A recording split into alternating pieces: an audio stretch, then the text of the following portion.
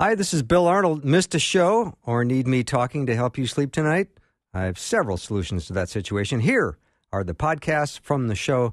You are the best for listening and supporting Faith Radio.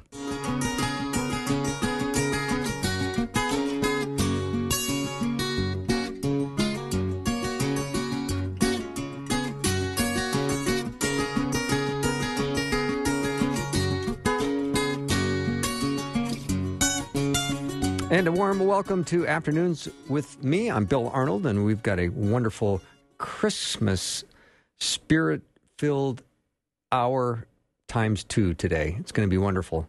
I'm going to be joined by Dr. Ian Paul, all the way over from the UK, and we're going to talk about Christmas. And then Ace Collins, who has written, I think, between 95 and 103 books, give or take a couple.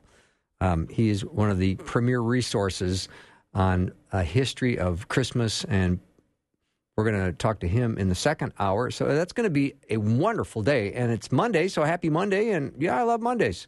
And as we're just getting ready for the week, I just pray that the miracle of Christmas is going to be bringing you great joy and happiness.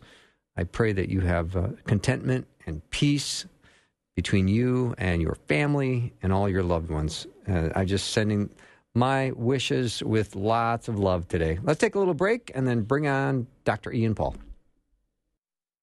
We all love getting something for free. Here's something that's free that you can really use. It's the free Faith Radio app. You can use the app to listen to the live stream, access program podcasts, and stay informed with all the latest contests and events today. All you have to do is download the free Faith Radio app in iTunes or Google Play. Just search for Faith Radio, download the app, and enjoy Faith Radio wherever you go. Download the free Faith Radio app and start listening today. There it is at the front of the tree again this year, a popsicle stick reindeer. It's been there every year for decades now, through school, marriage, births, deaths, job changes, and unexpected journeys. Through it all, it's been there, a simple symbol of hope. As you listen to Faith Radio this season, may that hope become front and center in your life, from the one who is always there, the one who is hope.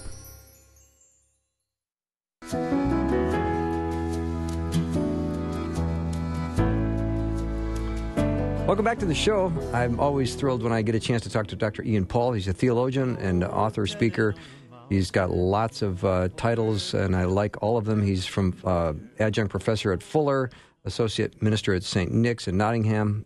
He goes on and on. He loves chocolate, and he tweets at Safizzo. Safizzo. Yeah, I thought I'd get that right this time, but Ian, I didn't. That was good. So I know. I'm really impressed. Yeah, I'm working on it. That's great. Yeah. That's great. I love the way you say Nottingham. What should I say? Well, everyone in England says Nottingham. Oh, Nottingham. Sorry. Yeah. All right. Nottingham. All right. But then Nottingham. All right. From Nottingham is our guest, Ian Paul. We've got a place south of us called Loughborough, and a lot of folks from the States call it Lugabaruga because that's how it's spelled. So that gives them a thing.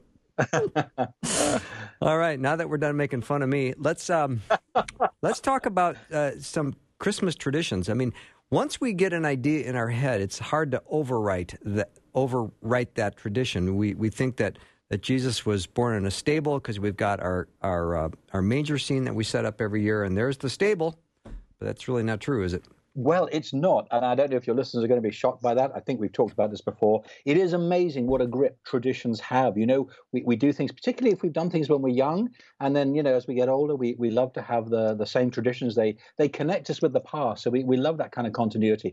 But it is really interesting to see what different traditions people have. We had an American friend over for Christmas a couple of years ago, and he was really surprised at the kind of traditions that we have. Like, we have these Christmas crackers, which you don't have, I don't think, mostly, and they contain a hat and a bad joke.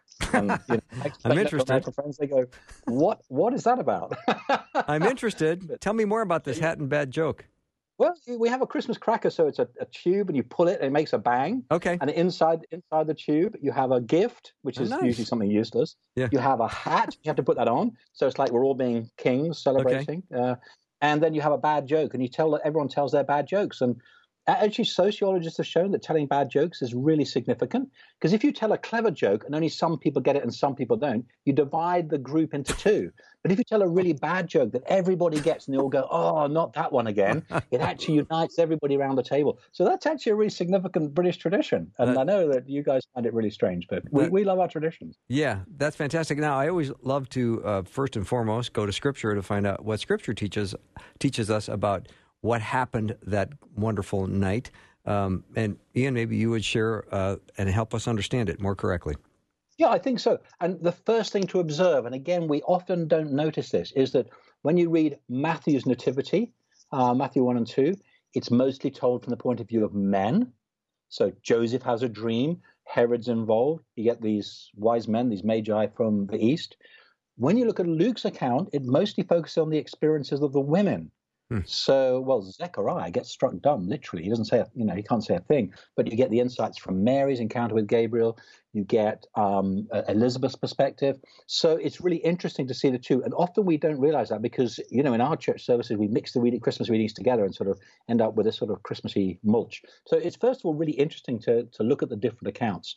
Secondly, Luke is always locating what's happening, not just from the perspective of women. He's also looking at some of the big questions of history. So when you read Luke chapter 2, Luke immediately says, in those days, Caesar Augustus issued a decree. So he's relating the Christmas narrative to the big events in his world, because he's telling us there's something really significant happening here. But the paradox is it actually looks very insignificant and very ordinary. So in other words, what Luke is telling us is that this very ordinary birth actually is hugely significant in the history of the world. And that's one of the huge paradoxes of Christmas. It's that, the Creator God has emptied himself and taken the form of a human baby. And Luke is really trying to draw that contrast out. Mm-hmm. So the question is, where do we get this idea of the stable from? Well, it may surprise your listeners, and it surprises people when I tell them. I said, you know what? The stable is never actually mentioned. They go, no, really? No, it's there. Sure, it's there. No. Let's read the text. Okay, so Luke chapter 2, verse 6. While they were there in this house, the time came for the baby to be born, and she gave birth to her firstborn, a son. She wrapped him in cloths and placed him in the manger, because there was no something available for them. Okay, now I've said the something. So the first thing we notice is she wrapped him in cloths and she placed him in a manger. Now, that's just a fancy old word for a food trough. And this shows one of the ways in which we're constrained by the tradition, because, people sing, away in a manger, no crib for a bed.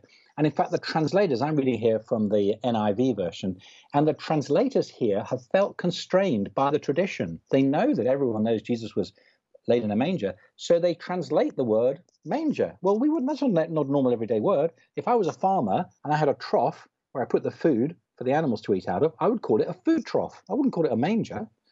And that's the word, just means the place where you put the animals' food. So, of course, most of us are thinking, okay, my house has floorboards or it has carpets. I don't keep pigs and cows and sheep in here. So if I had a food trough, I know where it would be. It would be outside in the garage, or it would be out in a stable or something where I keep the animals. So that indicates the second issue while we're reading these texts. We actually imagine that the first century world that Jesus was born in is just like our world. And they kept the animals where we would keep the animals. But of course, it isn't like that. In the first century world that Luke's writing about, if you had animals, you would normally bring them into your home at night, because you'd have to be extremely wealthy to have a separate stable, a separate building. Most people would be at subsistence level. They'd probably have a single room house for the whole family. They'd have especially if the house was built onto a slope or a hillside, they'd have a lower part of the main room, and that's where they would bring the animals in at night. Mm-hmm. And actually, we can see that kind of culture when we pay attention really carefully to other things that Jesus says. So, for example, when he's healing someone on the Sabbath and the Pharisees are criticizing him, he says, which of you on the Sabbath would not untie your animal and lead them out? So the situation he's imagining is we're sitting in the house on a Sabbath, and we get up in the morning, the animals are at the bottom of the house, we untie them, we lead them out the door of the house. And when Jesus is teaching about us being the light of the world, he says, which of you, when you light a lamp, put it under a basket? No, you don't. You put it on a lampstand, he says, and it gives light to the whole house. Okay, so here's the question. What kind of house can you light with a single lamp? And the answer is a house with one room, where you sleep at one end, where you do your daily work, whatever, in the middle, where you keep the animals at the bottom. So that's the kind of social situation that that Luke is describing here. Mm-hmm. And it's just so easy for us to impose our own assumptions about what life was like onto that text. I can understand why we do that, because actually one thing we fail sometimes to recognize is that these biblical texts, these gospel texts, they're very sparse compared with what we write today. Writing was a very expensive thing. The parchments that they used were of a finite length, and parchments were expensive. Getting a scribe to write, if you paid a scribe as a specialist job, that was an expensive thing too. So the gospel writers were very condensed in what they said. And I guess it's easy for us, because he doesn't describe the whole situation, easy us to fill in the details from our own culture. Mm-hmm. And Ian, I would imagine every civilization throughout all of world history, women have helped other women who are giving birth. Absolutely.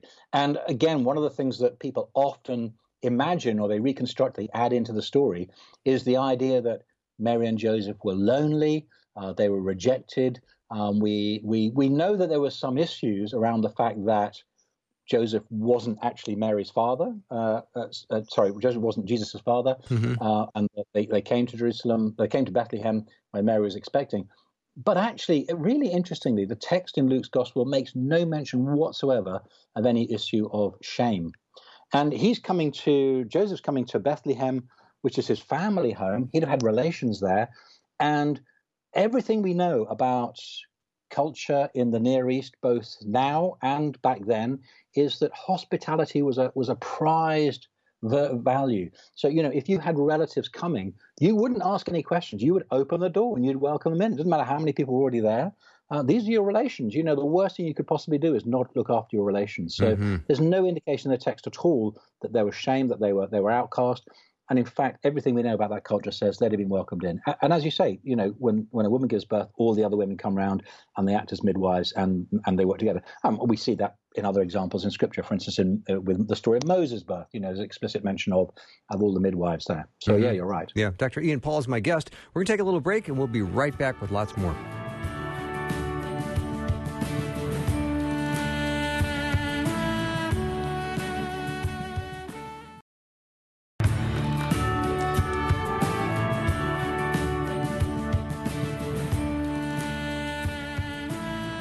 Welcome back to the show. I'm delighted to talk to Dr. Ian Paul. He's a theologian and a speaker and author, academic consultant. I could go on and on. He's also the associate minister at St. Nick's in Nottingham over there.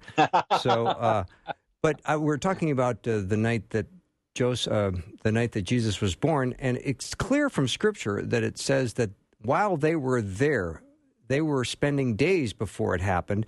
And with Joseph being from the line of David, in the city of David, he's not going to be rejected everywhere he goes.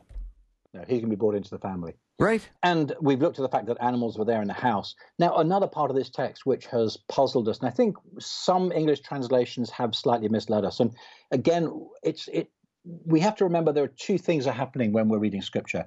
On the one hand, some people say we're reading something which is like a love letter from God. We're wanting to hear what God is saying to us through Scripture. And of course, we feel instinctively that Scripture is our book, and that is true spiritually.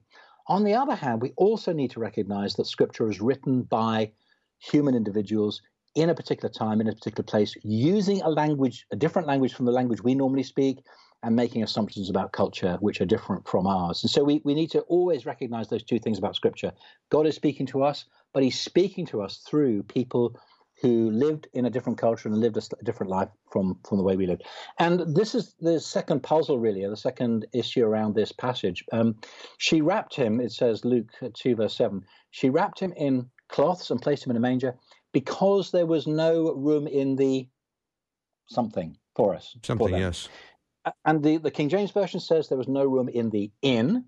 And that's given rise to all the traditions, and particularly like when kids do school nativity plays, and someone's always vying for the role of the innkeeper, and they knock on the door, no room, knock on another door, no room in the inn. Okay, but again, that's not at all what Luke is actually saying.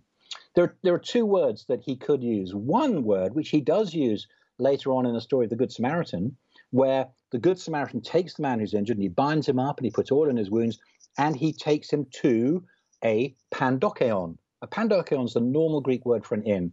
Pan, you might recognize, means everyone or all. So a panorama is a place you can see everything. A pandokeon is a place where everybody could go. So it's not like a family home. It's where you would go and a traveler would rest and they pay some money and they maybe be provided with some food or there's a common cooking area.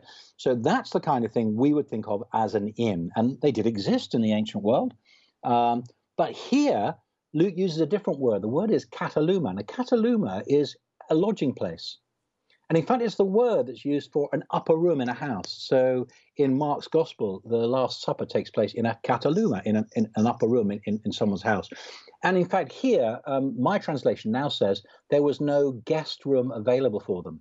And actually, again, if you look at the archaeology of first century homes, often a single room, animals at the bottom, the family at the top, quite often, in order to accommodate members of the extended family, you would build an extra little room on the roof. In fact, you can still see that today in places in Israel. A few years ago, I stayed in Israel by the Jaffa Gate, and I stayed in a hotel, and you had to go up the stairs and up the stairs and up the stairs. And in fact, we got to the roof, and the place I was lodging was another little room built on top of the roof, just to sort of provide extra accommodation.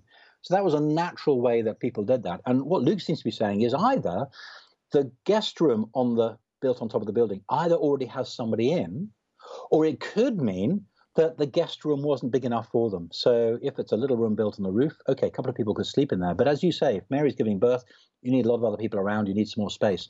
So actually, Luke is saying that Jesus was born not in some stable outside away, rejected, but Jesus was born in the heart of the home, in the heart of a busy family home where everything else was going on. And I think that's really significant for the way we celebrate Christmas.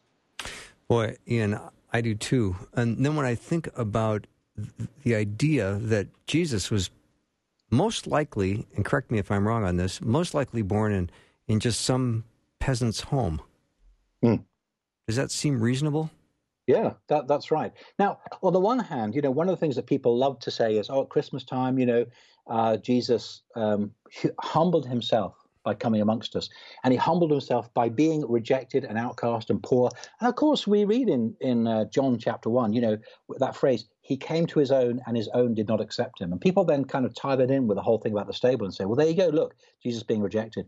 In John's gospel, though, that isn't about the nature of his birth.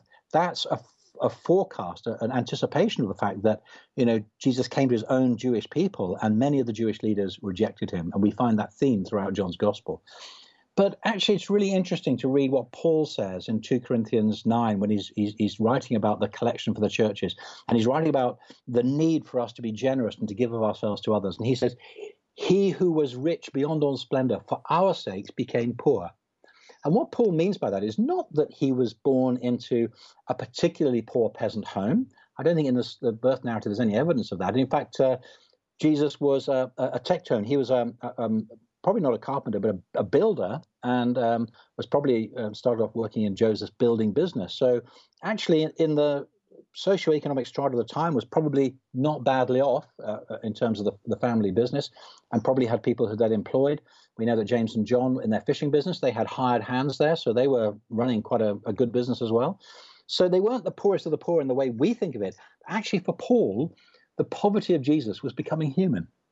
To be, if you're God and you become incarnate, the poverty is letting go of the splendor of divinity and actually becoming a human being like all of us. In fact, any of us, however wealthy we are in material terms, we are finite and we are creatures. And, God's reaching down, his condescension to us is the fact that he came and he lived a life like any of us might live, whatever our status. He doesn't have to become the poorest of the poor in order to, have emptied himself and come and met with us. It's just a mind-blowing thought, Ian, that you just shared. Yeah. So But again, you see, when we celebrate Christmas, it means that actually one of the things I observe, particularly when we get these Christmas traditions and round in the UK, we see Christmas trees put up earlier and lights put up earlier. And then, you guys have given us this Black Friday idea. I'm not too keen on that as an import from the other side of the pond. Actually, Christmas has become very commercialized. It's about eating food. It's about having a turkey. It's about family. Now, those things are not bad in themselves, but that's not what the heart of Christmas is. And very often, folk who just kind of go along to church, I'm a member of the Church of England, the C of E, but we have quite a lot of people in the UK who are C and E, not C of E. That is, they go to church at Christmas and Easter, C and E. And when we have these traditions about Jesus born in a stable and we have these nativity plays and the kids do this, we all go, oh, it's great. It's really easy, my observation, for people to come along to get involved in the traditions and go, oh, look, poor baby Jesus out in the stable. How cute. Okay, let's go and get on with the rest of our lives. And a couple of years ago, I was just preaching at our church on Christmas Day. And so I just wanted to model this. So we actually had the whole different members of the congregation forming this nativity scene. So I was sitting in my living room. I was watching television. I thought, well, okay, I've got to get up and stop watching the Christmas TV. I'll get up and I'll make this nativity set. And so I call people out, and I got some people to be the donkeys, and I got a volunteer to be Mary and Joseph, and I got a baby Jesus, and set it all up. And then I left it, and I went back to my living room. And I got someone from the congregation to say, hey, Ian, you've always said it wasn't like that. You said Jesus was born in the living room, in the center of the family home. So what I then did is I got the whole nativity scene. I got everyone to get up and move across and sit in my living room. I couldn't just carry on watching TV anymore. For me, I think that's a really good model of what we want to say at Christmas. Jesus wasn't out there in a stable for you to go and visit him once a year. Jesus actually wants to come into the heart of your home and your life. Just as in the first Christmas, Jesus was born right at the center of everything that was going on, and okay, it might have been interesting. People said, oh, wow, great. But, they had lives to get on with. And yet Jesus was right there in the middle of their everyday lives. And actually, that's what we need to rediscover at Christmas, to say to people, Jesus isn't just a once a year thing, but actually he wants to come and he wants to change your life, and he wants to affect the things that you do every day. Mm-hmm. Ian, what might it have been like for the shepherds? For them, they're the lowest on the social totem pole. If Jesus was born in like a little peasant home, they would have been comfortable coming to that home, because it's probably a home just like theirs. Yeah, and Luke emphasizes the ordinariness of what they're looking for. So it is interesting. The angel appears to the shepherds and says, this will be a sign for you. You'll find a baby wrapped in cloths and lying in a manger. And of course, actually, we read that as saying, wow, this is really unusual. They'd have said, well, that's just like any other baby. Right. And in fact, Bethlehem wasn't that large. So, someone who's done a study on the demographics, and we hear in Matthew's gospel about Herod commanding that all the boys under the age of 2 years old should be slaughtered. And he calculated on the expected size of Bethlehem, that probably only involved about 12 children. Interesting. So it wasn't this great crowd. So in fact, a birth in a village that size would have been quite unusual. So the shepherds would have just had to go into the town and say, hey, we heard there's a baby born. And people would have said, yeah, he's just 3 doors up. You go and find him there. Again, we have this kind of open, united village life. Even in the UK now, it's very easy for people not even to know what's going on in the neighbor down, a couple of doors down, let alone know what's going on in the next street. In first century village life, everyone would have known what was happening. It would have been the gospel of all the town. So they wouldn't have found it difficult to find him. Yeah. Let me take a little break. Okay. Dr. Ian Paul is my guest, theologian and author. You can go and just look up Ian Paul, and you will find his website. We'll take a short break and be right back.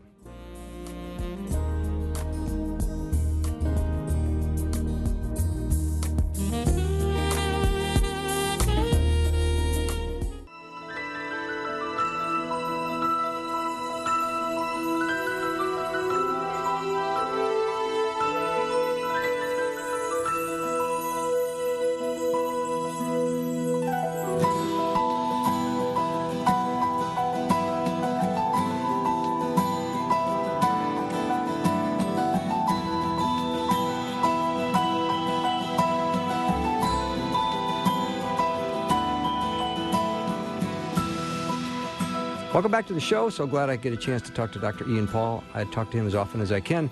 And we're chatting about Christmas, which is such a great subject, and he knows so much. And, I was thinking about the Star of Bethlehem. It's just an astronomical piece of amazing coming together of stars. But I always see the picture of the star in the sky really bright, and then it kind of laser focuses right down to the stable. If that star was that bright, wouldn't the light be everywhere? Well, it would. And this is one of the great sort of puzzles of Christmas, and every year there's various different theories about it. I think the two main theories are that, sorry, was it two main theories or three main theories, I think? Okay, so one of them would be that it was like a comet, and the comet's tail is pointing in the right direction. So there's a sense in which you could draw a line in the sky and see where it's going. Another theory is that there was a supernova. I think we've got records from China that there was a supernova exploding in the sky around that time. Mm-hmm. If we, again, locate the story in the cultural context of the first century, one of the things we just need to recognize is that what we call astronomy and what we call astrology, we separate them. So astronomy is the science of looking at stars. Astrology is, I think, what many people would say is very unscientific. Mm-hmm. Many Christians say astrology is a bad thing. And that's about, looking at star signs and saying the stars are significant. Well, in the ancient world, they didn't have those two things separate. They had a sense in which they needed to study the stars and the movements of stars and how things changed. But also these things signified something happening on the earth as well. So we often find in the New Testament the language of stars falling from the sky. And that would be understood in the ancient world as signifying that a ruler was going to be toppled, or there's going to be a big power change, or maybe, very topical for us, an election and a change of government or something like that. And one of the best theories I've seen in terms of understanding why the wise men, the name is the Magi, so they would have been probably Persian, Zoroastrian astrologers looking in the sky, and they may well have seen a conjunction of stars, and there was a conjunction would have signified to them a ruler for a nation in the West where Israel was. And that's what prompted them to travel and to come to Herod and ask about this person who was to be born king of the Jews. I think the theories about how this star moves and how it points out exactly the place that Jesus was born, I think that's really difficult to find a good explanation for. One of my favorite commentators on Matthew's Gospel is Dick France, R.T. France, who died just a year or two ago. He was a really great scholar, and he wrote a fantastic commentary in the New International New Testament series. And, the bottom line is he says, well, there are all these various naturalistic explanations. He says, to be honest, none of them really fit. We really can't think of a way in which a star would actually point to a particular house. And he says, Matthew's pretty clear. This was some sort of miraculous guidance. And I think I'm content to go with that, even if there are other contemporary explanations. Yeah, I like that. So think of the wise men that had seen the star and that were coming to worship Jesus and give him gifts. Did they show up the night he was born? They didn't, no. I know. I was asking a question I kind of knew the answer to, but I want you to elaborate on it. Because for a start, if they're traveling from, some way to the east, that's going to take them quite a while. And, they see the sign, they pack up, they get all their stuff ready, and they head over to Herod.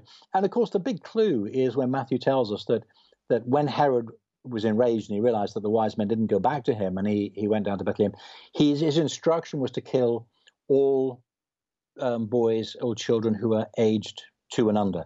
So that gives us an indication of, he'd asked them when the star appeared. So this is already some long time afterwards. And of course, again, a sign which chimes in with Luke's narrative of the fact that he was born in a house. Matthew says very clearly that the wise men went to the house where he was. So he is clearly settled in a household there. And although, again, in the church calendar, we celebrate Epiphany, which celebrates the wise men coming to Jesus straight after Christmas in the New Year, then we really ought to wait a couple of years before we're doing that. But that would make Christmas take rather a long time, I think. It would. But again, the other great myth is that there were 3 wise men. And in fact, people have made up stories and they've given them names. Balthazar was one of them. And of course, we don't know the names. The stories are all fabricated, even though they're quite an early tradition. We love to fill in the details. We love to add the human side of it. But of course, sparse accounts, what Matthew is doing is he's telling the story, but he's telling it to do some theological work. One of the really distinctive features of Matthew's gospel is it's really focused on historic ethnic Israel. So, at one point, Jesus is asked to go somewhere. He says, no, I've come to speak to the lost sheep of the house of Israel. And it looks very Jewish. And people fulfill Jewish rituals. And in Jesus' teaching in the Sermon on the Mount, he's assuming people are good, observant Jews, that they regularly pray, they regularly give alms, they regularly fast. And we only get little hints that actually the gospel of the Jewish Messiah Jesus is going to apply for, going to be opened up for the whole world. Right at the very end in Matthew's gospel, the Great Commission, Jesus says, go into all the world and baptize people in the name of the Father, Son, and the Holy Spirit. Teach them everything I've done to you. So we do see the gospel opening up. But this story is just one of the little early hints that Matthew gives us when we see these people from the East, from a pagan nation, and they're acknowledging that Jesus, King of the Jews, is actually going to be someone that they should also reverence. And they give these three gifts. They give three gifts, and that's why people have kind of imagined there are three wise men. But of course, the narrative doesn't tell us how many there were. I'd imagine, kept traveling some distance, there'd be a pretty significant caravan of camels with all their supplies and so on for traveling that distance. Mm-hmm. So probably a pretty big group, I should thought. Yeah. So, Ian, I'm trying to think of what it might have been like in the sky that night with all the angels appearing. I mean, this is the birth of Jesus into the world, and the heavens are filled, the shepherds are afraid. What were they looking at, and how big was the troop? That's a really good question. I don't think we know. Yeah. And one of the really interesting things is that in Luke's gospel, this is quite surprising. Luke's gospel has got a lot of connections with the book of Revelation, which is one of my favorite books in the New Testament. And there's a number of different phrases which connect, and there's a number of different uses of the Old Testament which connect. And it's a bit surprising because we kind of would think of Luke's gospel as a very different kind of literature from the book of Revelation. But one of the things that Luke's got in common with the book of Revelation is that angels are really important. So we have the angel Gabriel. Jesus is comforted in the garden in Gethsemane by angels. And we have this great heavenly host, this great company of heavenly host appearing with this angel who announces the good news to the shepherds. So the angels are really important, but just as they're important in the book of Revelation. But what's interesting in both of them is the angels aren't important in themselves. The angels are important in terms of what they point to. So the angel Gabriel, which means God is mighty, Gibor, my God is mighty. This mighty angel comes to this ordinary peasant girl in Nazareth and announces this extraordinary good news to her. The angels appear to the shepherds in the field. In the book of Revelation, the angels come on and do extraordinary things. We have a mighty angel in Revelation chapter 10 with one foot in the land, one foot in the sea. And then, chapter 11, he's gone. And then we have later, we have a mighty angel whose brightness enlightens the whole earth, and then he just disappears. And I think that's for both for Luke and for John in the book of Revelation is telling us that the angels are important in that they've got an important message. In fact, the Greek word angelos, which we translate as angel, actually originally just means messenger. Obviously, in this case, they are heavenly messengers. Well, when a messenger comes to your door, you don't go, wow, it's a messenger. Wow, let's bow down to the messenger. What you say is, if someone's a messenger, you say, I want to hear what the message is. And that's the focus. So what we need to do with these angels, and what the shepherds did do, is focus on the message that they brought. And the message was Luke 2:14, glory to God in the highest, and on earth peace to those on whom his favor rests. And one of the things that Luke tells us more than any other writer of the Gospels is that the message is peace. The message is that Jesus brings is there can now be peace for the people of God. There can be peace between sinners and God because of what Jesus will do. Zechariah, when he can finally speak again, he says, that John will prepare the way for the message that Jesus is going to bring, forgiveness of all their sins, so they can have peace with God and they can have peace with one another. And Luke and Acts really major on that message. And again, it's a really key message of Christmas time, that Jesus comes amongst us and he comes into our world in order to bring us peace, to make us at peace with God, to make us at peace with ourselves. So often we have these tensions and pressures and expectations, battling inside ourselves, and we don't have peace. But God comes into our world to give us that peace through Jesus, through his cross and his resurrection, and actually to bring us peace. There's so many conflicts in our world, so many personal conflicts we're involved in, conflicts between nations. There's so much war in the world. And actually what God longs to see is humanity at peace. Mm-hmm. So Joseph and Mary and others heading into Bethlehem for a census. Nobody was going to Bethlehem to celebrate the first Christmas, right? No, they weren't. Yeah. And sometimes I fantasize about things that I wish were in Scripture, like what was the talk at the coffee shop the next morning? I mean, the town is busy, and they must have seen a spectacular light, angels in the sky. What were they chatting about that day? Yeah, no. And it's great to speculate on that. We just need to remember that the Gospels don't tell us all the things we want to know. That's true. What they tell us is what we need to know. Mm-hmm. And each of the Gospel writers is very selective and saying, do you know what? I'm going to really focus on the things that matter. So let me, in a few words, just say what's really important. And that's one of the reasons why, one of the puzzles we sometimes have is, well, how come Luke tells it in this way? How come Matthew tells it in this way? Mark tells it in this way? How come the gospel writers miss stuff out we think would be really important? John in chapter 11 of John's gospel, the raising of Lazarus, that becomes incredibly important because it anticipates Jesus' own resurrection, and it becomes a thing which provokes the opposition to Jesus. So he's in the end taken to the cross, put on trial and taken to the cross. And you think, well, hang on a minute, why don't the other gospels make so much of that? And the answer is that each of the gospel writers is telling us the things that they think are really important, and they're giving us their own distinctive insight into who Jesus is for us. So for Matthew, he's the fulfillment for Israel, and he's the King of the Jews, and the wise men for the East come to see him. Luke locates him much more in world history, and he will in Acts draw out the implications of the way that the gospel is taken to the whole world through the ministry of Paul. So each of the gospel writers is giving us a particular insight we need to look at. Mm-hmm. And they're doing it by choosing their words really carefully. So that's why, actually, if you're someone who really likes to look at the detail and likes to look at every single word, then that's probably a good thing to do, because, compared with how many words we read on the internet each day or how many words we read in a novel, the gospel writers give us very few words, so we need to read them really carefully. Mm-hmm. Ian, I want to ask you another question, and this is about a pastor doing his preaching on Christmas. I know the stakes, I bet, are high for a lot of pastors because they know that people will be showing up into the church, maybe not as often as they should, and they might even be dragging along some relatives who don't even know Jesus. So I'm curious as to the kind of message you preach. I would like to take a very short break. When we come back, lots more with Dr. Ian Paul in just a minute.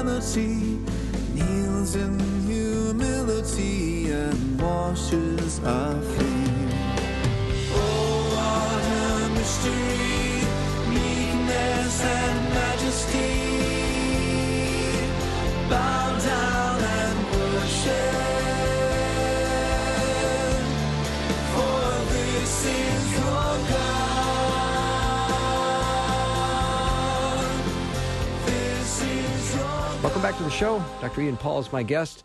I've so enjoyed chatting this hour about Christmas, and right before break I asked him about, as he prepares a message for Christmas as a pastor, what goes through your mind, and do you try to keep it a little bit shorter than usual? What do you do?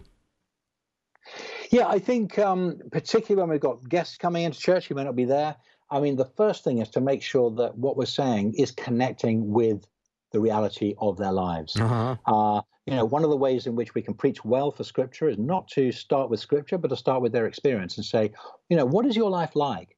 And that does two things. First of all, it actually gives some credibility to say that actually this isn't some weird religious guy. This is someone who knows what life is like, and this is a person like me. So for me, it's always really important to use very ordinary, everyday language, to use illustrations from culture around, to explore some of the questions that we have. And maybe that means, connecting with some of the stories in the news or stuff that's happened locally, the everyday kind of stuff. So they can see that if Scripture's going to say something, it's saying something into life as it is lived and as they experience it.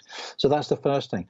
I think the second thing I'd say is that, if we're going to build an apologetic for Scripture needs to ask questions people are actually asking. Indeed. So if we can articulate for them the questions that they're asking and say, do you know what? You've got this question, I've got this question. Hey, let's look at the story of Christmas in the Bible, in the New Testament. Let's see if it offers some answers to our questions. So one of the things I do in preaching at Christmas is always talk about, the Christmas traditions that we have and how we enjoy them and why we enjoy them and what's going on there. I think it's really interesting to reflect on, Christmas traditions and what they do. So, for instance, one of the things we talk about is seeing family. I know that you in the States, that's important to you at Thanksgiving as well as Christmas, and saying, okay, well, what's that all about? Why is family important to us?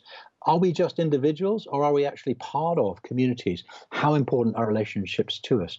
And then around the Christmas story itself, I'll actually say, okay, well, look, this is the outline. This is what the story's about.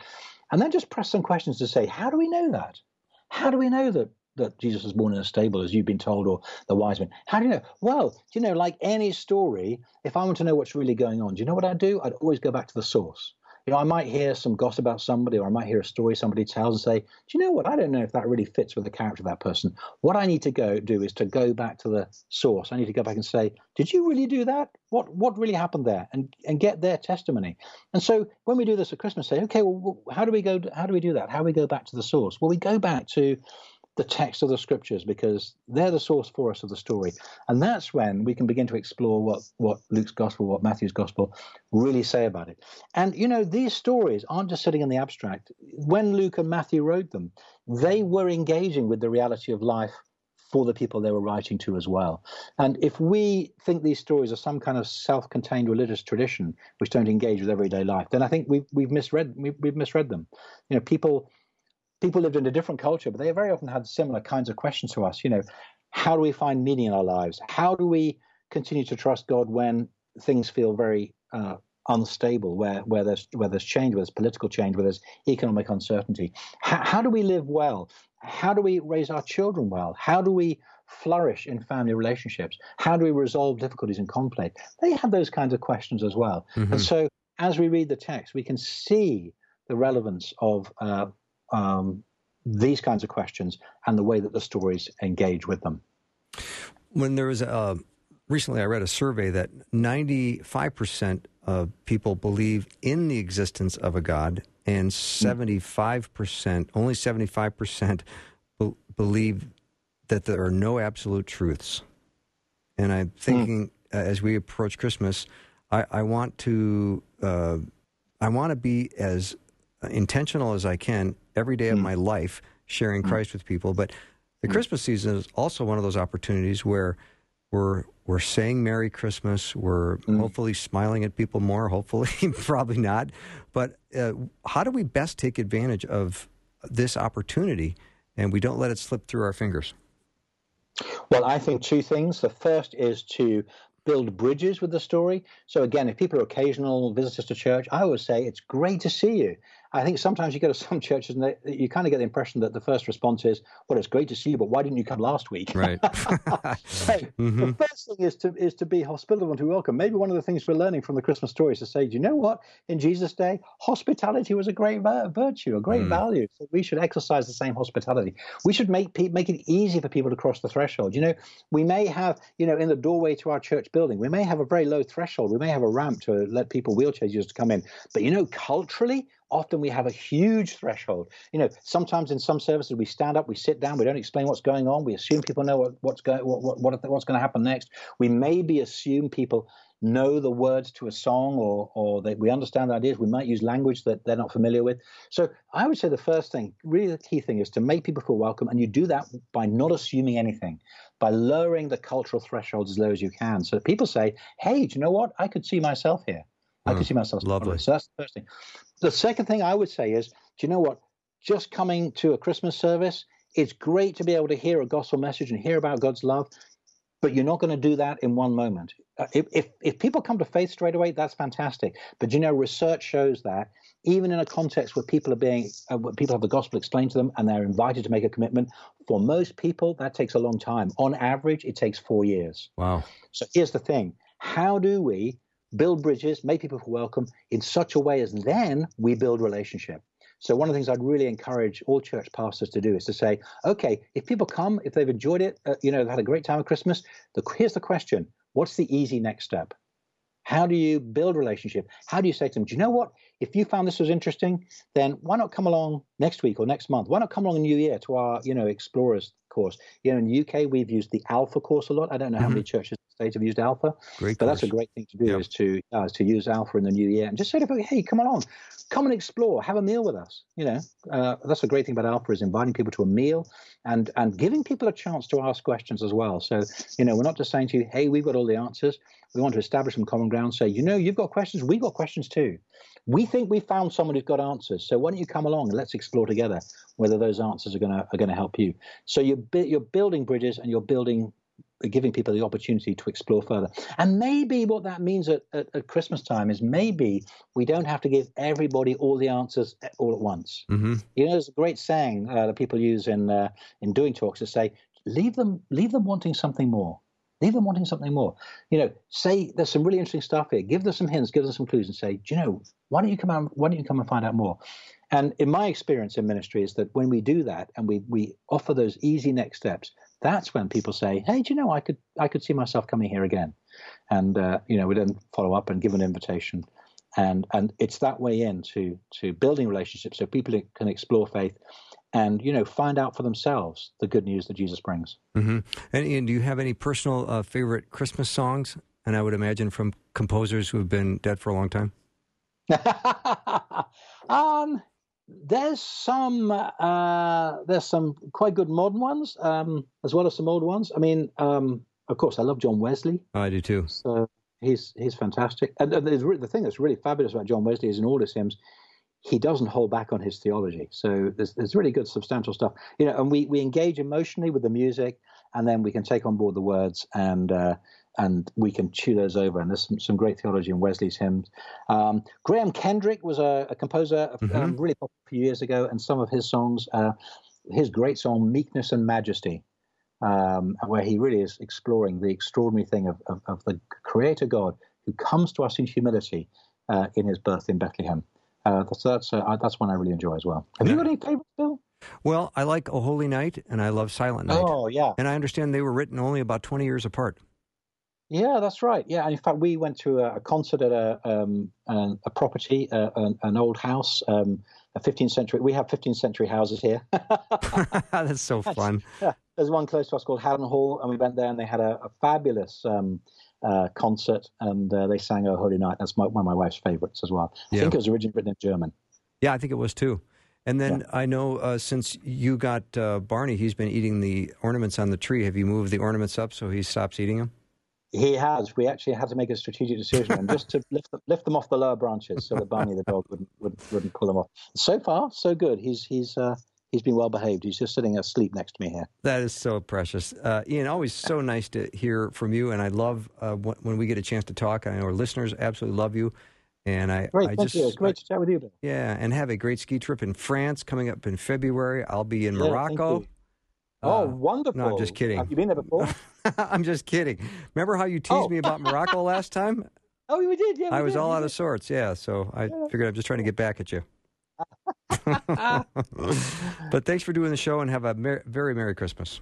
And you, Bill. Thanks. You bet. Dr. Ian Paul has been my guest. You can head over to Ian Paul. Just Google him, and you will get right to his website.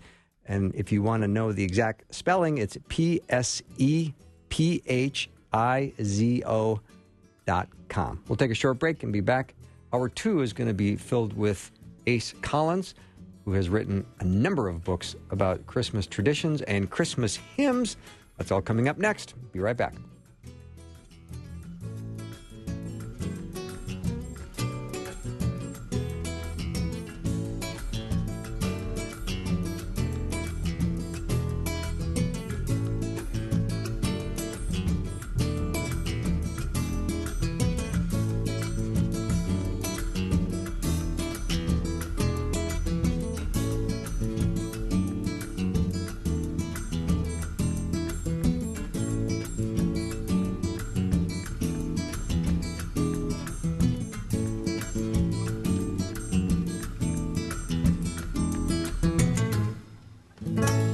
Thanks for listening. Programming like this is made available through your support. Information available at myfaithradio.com.